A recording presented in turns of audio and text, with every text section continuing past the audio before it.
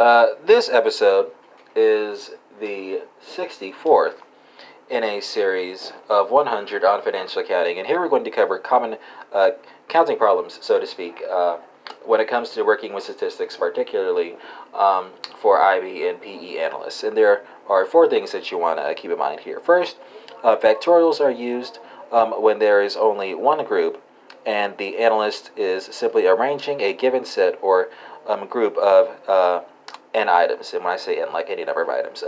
So here, given n items, there are n factorial ways of arranging them, right? Second, the labeling formula is used for three or more groups of predetermined sizes. Here, each item must be labeled as a member of one of the groups. Third, the combination formula is used when there are only two groups of predetermined sizes, and crucially, the order or rank of labeling is not important. And finally, the permutation formula is used when there are only two groups of predetermined sizes and the order or ranking is important.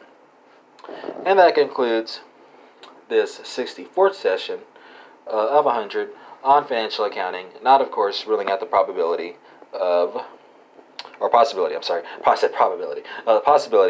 bonus sessions.